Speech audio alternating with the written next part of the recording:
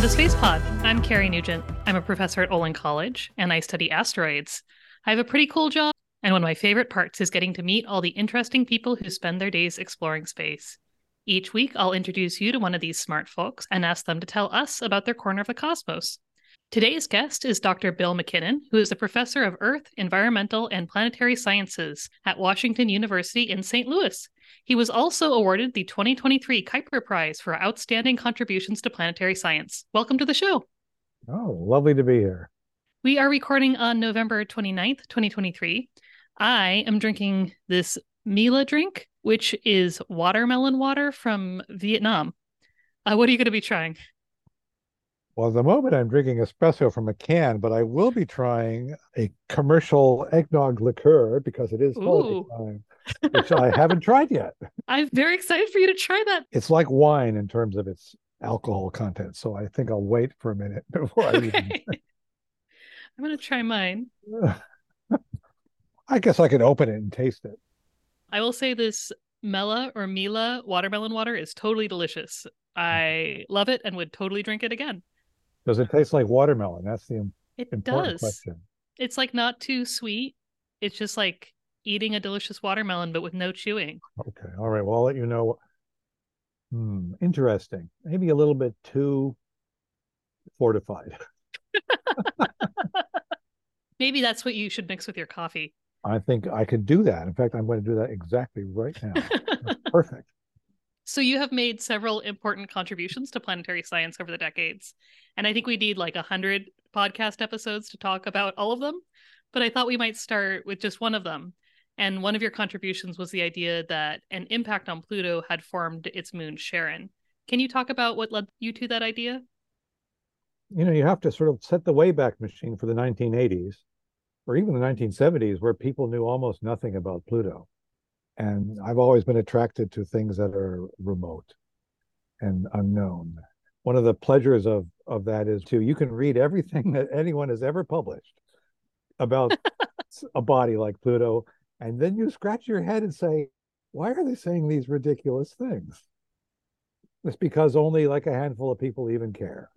As an example of stuff that people might say, someone could detect, like Del Cruikshank did in 1976, that the spectrum of solid methane was observable in the infrared. So it meant there were methane ice on the surface of Pluto, which really has to be cold. But then people would extrapolate saying, oh, there's methane ice on Pluto. That means Pluto is made of methane ice. Well, no. That's like saying the Earth is made of water, even though it's a water world. So getting back directly to your question, I think I basically said, how are we going to make such a giant moon, much bigger than our moon is compared to the Earth?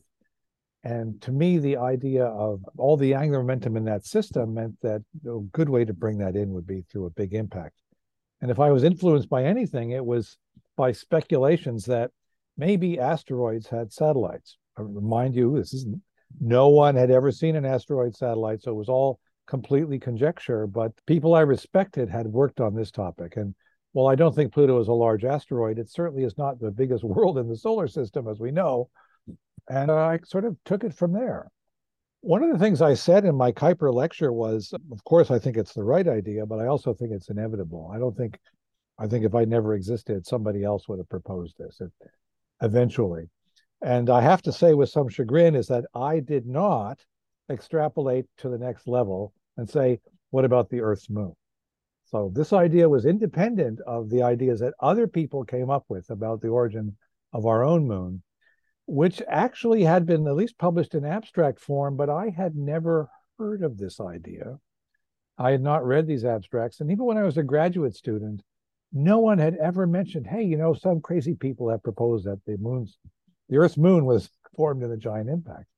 I like to think a little light bulb would have gone off in my head if I'd heard that, but I didn't. But it's basically the same idea. The two systems are parallel enough that the people who have carried on this work with numerical computer models, people who study the origin of the Earth's moon tend to study the origin of Pluto's moon because they're two different flavors of the same type of thing. What is it like to make a prediction or put out a theory like that and then watch the data roll in over a long period of time?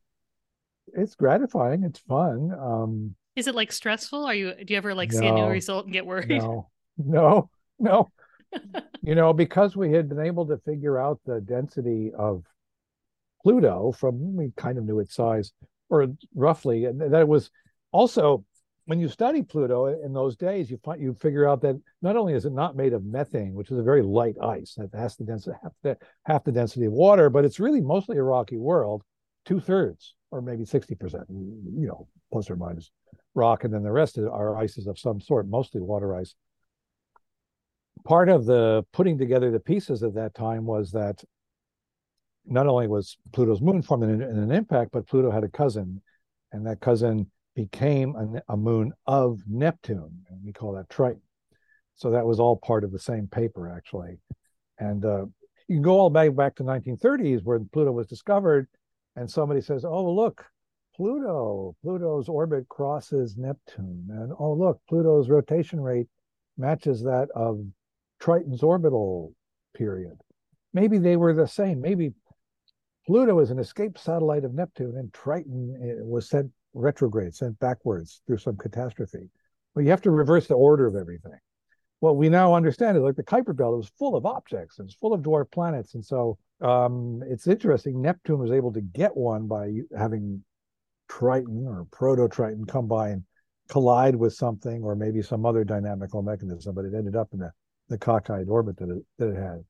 Anyway, that's a long-winded preamble to saying Triton should be like Pluto. And so I wrote a paper with a grad student saying, if Triton is like Pluto, it'll have this density. And this is in a time when people had no idea how big Triton was. There were predictions that it had the density of gold, which would be great, but it's not true. And it turned out to have exactly the density of Pluto, plus or minus. And I suppose that just could have turned out to be wrong, or just had been affected by something that I don't know. But you go, maybe this chain of logic has some validity. And this is not to say that everything that anybody or myself or anyone has ever thought of turns out to be right. So let me give you another story. That's okay. Yes, please. So long ago, not long, in the 80s now, right? We know that there's something funny going on at Enceladus. It's very, very bright. The Voyager mission has gone by Enceladus and seen parts of it that are very smooth. And people have even speculated that maybe Enceladus is an active world, and that it has resurfaced itself and has refreshed itself. And maybe even you can even find a graphic that shows an eruption of water on Enceladus. Now, No way. it's a cartoon. Yeah. There's no evidence for geysers on Enceladus in 1980 or 81. Okay, but we also knew that there was this funny particle ring around Saturn called the E ring, small micron-sized water ice particles in orbit around Saturn, where they shouldn't last forever because they're so small. So there had to be a source. I spent months working on my theory, which is mine, in which a comet hits Enceladus and spews a huge pile of debris and vapor and water that boils and makes the little particles and creates the E ring. But it's a transient thing. It's a stochastic thing. And I presented this in a meeting, and the abstract even got referenced for years, but I was never convinced I could really confine the E-ring to, because the impacts will blow stuff to a great distance. I tried to imagine that the particles would get charged and then they would be affected by Saturn's magnetic field. But in the end, I was trying to push a round peg into a square hole. And so I didn't write that paper, which is good because we know it's not the right answer. Now, right after the Cassini mission, we can see the eruptions coming from Enceladus. We can see those eruptions feeding the E-ring. So, okay, that's how it goes, you know. But it's still interesting to think about what happens to all the material that happens in impacts. And other people have done other kinds of, very clever work relating things like spheral beds on the Earth, that is little bits of glass beads that are created in ancient impacts that have disappeared from the geologic record. But the spheral beds, billions of years old, can still be found in certain sedimentary layers that survive in old rocks on the Earth. So we do have a record of impacts from these sorts of processes. Do you ever think about, like why you didn't write a paper that was like, this probably is a bad idea. You know what I mean? Like it's probably not a comet. And I just kind of always wonder about like our publication of null results, right? That saves somebody else from going through all that math again. It's a very important point. Usually when you've done enough work on something, I find, and I always tell my students this, that whatever you're interested in, just start reading and start thinking. And I think you'll find that there are gaps.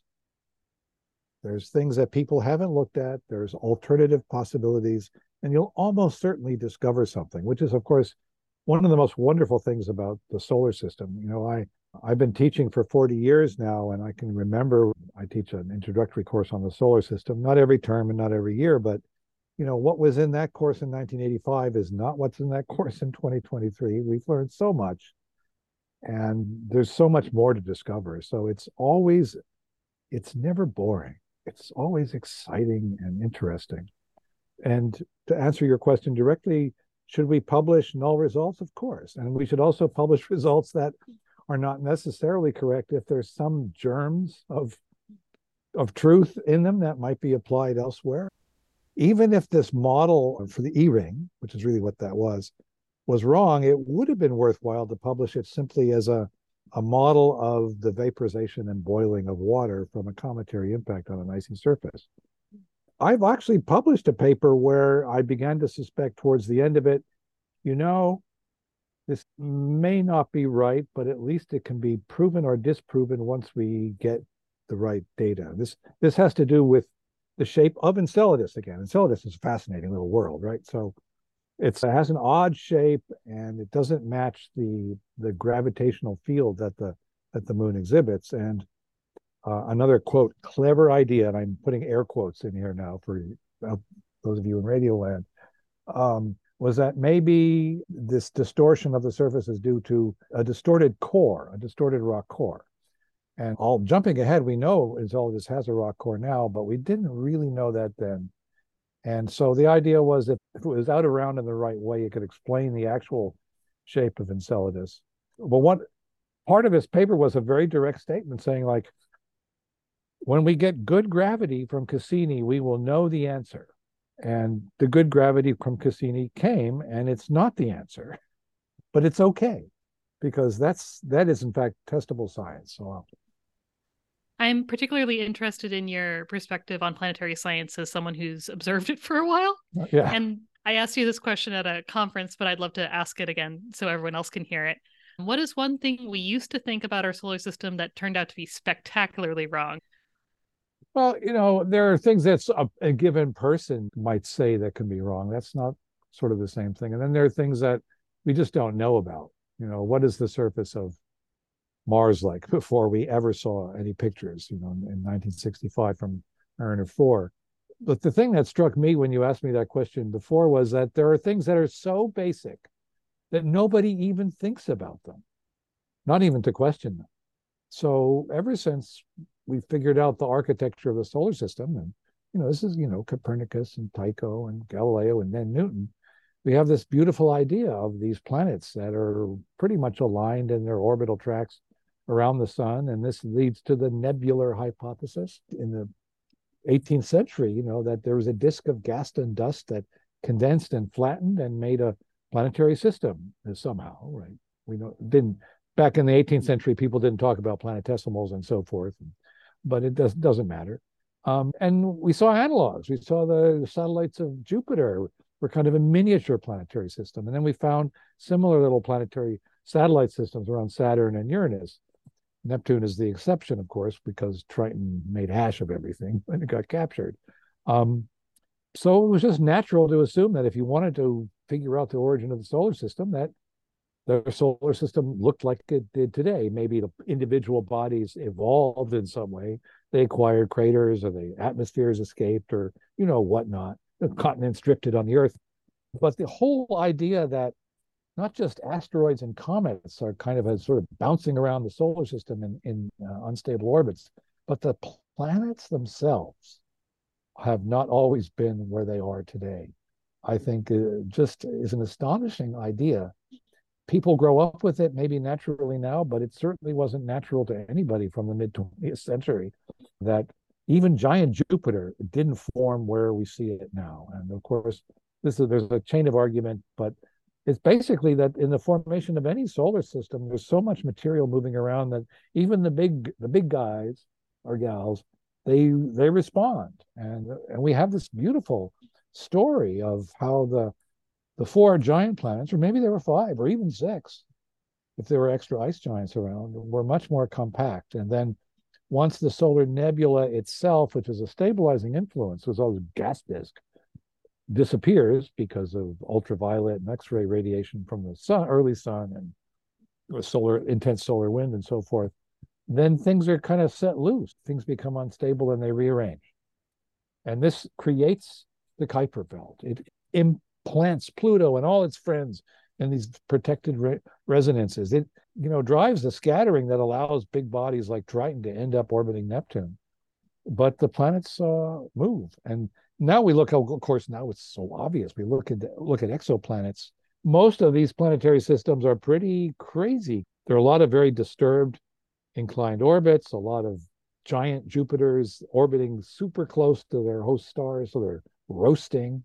All of these kinds of things become more explainable when we understand that planetary systems can go through instabilities. And no science fiction author of my youth ever imagined that these things would occur. In the first Star Trek, the original series, Star Trek TOS, they never drop out of orbit and see anything cuckoo. They always see something like our system. It is, I think, so hard to imagine that something as big as Jupiter could be moved. Yeah. That it was just kind of outside the imagination of everybody for quite a long time. It's a monster, but it responds to the other ones. Okay, it's like the four of them. Let's just assume there were four. They're like an accordion. As they interact with all the remaining smaller bodies in the solar system, it accordions out. Neptune moves the farthest, Uranus moves left, Saturn moves even less. Jupiter is a massive anchor. It outweighs the rest of them combined, and it moves in response inward, maybe not too much. And of course, there are theories, which now these are more speculative, in which Jupiter might have really traveled. And you may have heard the buzzword with this is called the grand tack. And this is a separate matter than the instability that I've been talking about. So one idea is, because people see these hot Jupiters, they say, well, what prevented Jupiter from getting too close to our sun? We obviously don't want it to get too close, because then we would not be here.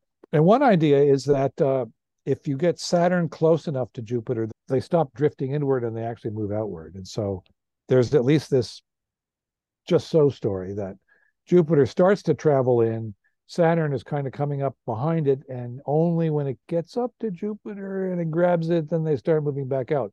But in this grand tack scenario, Jupiter moves all the way into the region of the asteroid belt, which is pretty wild, and then finally settles sort of where it is.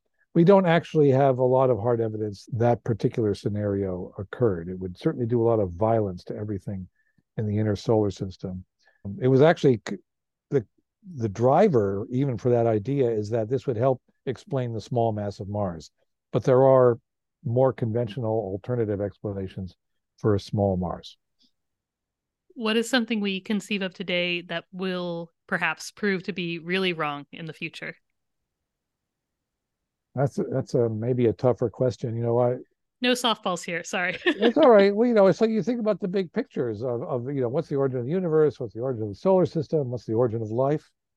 The origin of life is something that is of great interest to a lot of people, and we can certainly see the pathways. But as we go back in time, things become murkier. The evolution of life on Earth, you think of it the way Darwin thought of it. The idea was that species could evolve through you get mutations, and favorable mutations would be selected for, and these would accumulate. If you go far enough back, people begin to suspect that there was not just this vertical evolution of the genetic information, but there's also horizontal transfer, and that some of these ideas are kind of like the mitochondria being a symbiont to an early cell, and then becoming sort of incorporated into the lineage. But here's the idea, I think, is that before there ever really was a cell, like a package, like a baggie that could keep everything from the inside and the outside, there were probably these things, these moieties, whatever you want to call them, some sort of self-replicating organic something or others, and they're all floating around. And they're not, it's like everybody is having interchanges with everybody else. And sort of like there's this horizontal evolution stage of evolution, which I think is very well, I only glimpse it through a glass darkly because it is not my field. But there's this early world that we don't really have any real conception of how this is going to work. And I think the way we think of exploring Mars, think of those samples that are being collected on Mars, being left in depots and also being stored inside the belly of the Perseverance rover. Do they really, we're going to be looking for what cellular remains? We're going to be looking for things that remind us of blue-green algae or what? What if Mars never got beyond this horizontal gene pool sort of world? I just have this suspicion that we are so far from understanding the beginnings of organic evolution that we don't know. it's, it's almost inconceivable. You could get somebody on this podcast who say something much more clever than I would. But No, I think that's so interesting because I feel like you have this perspective and this sense, right, of like where we're a little bit wrong. You know what I mean? And it's so interesting to hear you explain that. it's really great. I mean, it's like it's easier for me to talk about the origin of the solar system as a whole because we do have meteorites. We have these early meteorites, and they do tell us a lot about processes in the solar nebula. They tell us about processes on the very early parent bodies, some of which have been completely broken apart, and they're just pieces of these. When you look at it, when you have an iron meteorite, you are looking at the piece of a core of a small world that no longer exists. Organic evolution on the Earth, we have no rocks. We have no rocks from the first 500 or more million years of Earth history. We have zircons that have survived because they're almost indestructible. And zircons, yeah, are these little tiny crystals. And Yeah. they are the survivors. They have been weathered out of their what we call a protolith, their original host rock. Their host rocks are gone. It's only the zircons that are left, and they end up in later sedimentary rocks or even granites and things. But they don't hold the record of organic evolution on the Earth. So maybe Mars is the place to go. So thank you so much, Professor McKinnon, for being on the show. Now that we've heard all about formation of various minor planets and maybe the future of solar system exploration, we get to hear a fun fact about Bill. I like to use my license plates to advertise planetary exploration. And so for a long, long time, I drove a small Honda Prelude, and its license plate was simply Triton. So that's a shout out to Triton. But more recently, I bought a newer car, and my kids are going, "Oh, we should name it Pluto." No, it's been there and done that. So I wanted to look to the future, but I didn't want to be too obvious. And so, in Missouri, where I live, right, you get 6 letters or numbers. So Europa is 6 letters, but Europa is also Europe. It just means Europe. So nobody would necessarily know what I was talking about. So I decided to use the number 2 and then the letters YROPA. So this is a little mnemonic, and somebody has to say it out loud before they'll understand what I'm talking about. Maybe someday they'll ask me what it means at the gas station. So, That's but delightful. but that's where I'm going. I'm going to Europa. We'll launch in October of next year. So Yeah, so exciting. it's like 10 and a half months. Yeah, 10 and a half months. That's going to be great. And Juice is already on the way Yeah, in that on its system. way, on So, its way. yeah. Well, thank you so much for taking the time to be on the show. It was really delightful talking to you. Okay, well, I'm going to take another sip of this One for luck. one for luck. I'm actually finishing this watermelon water. Yeah. I don't I'm always finish space pod drinks because sometimes they're terrible, but this I'm is a not good going to one. be finishing this bottle. I can guarantee you. Not tonight. I'm saving it for New Year's or something. That sounds like a plan. Again, thank you so much. All right. Bye-bye.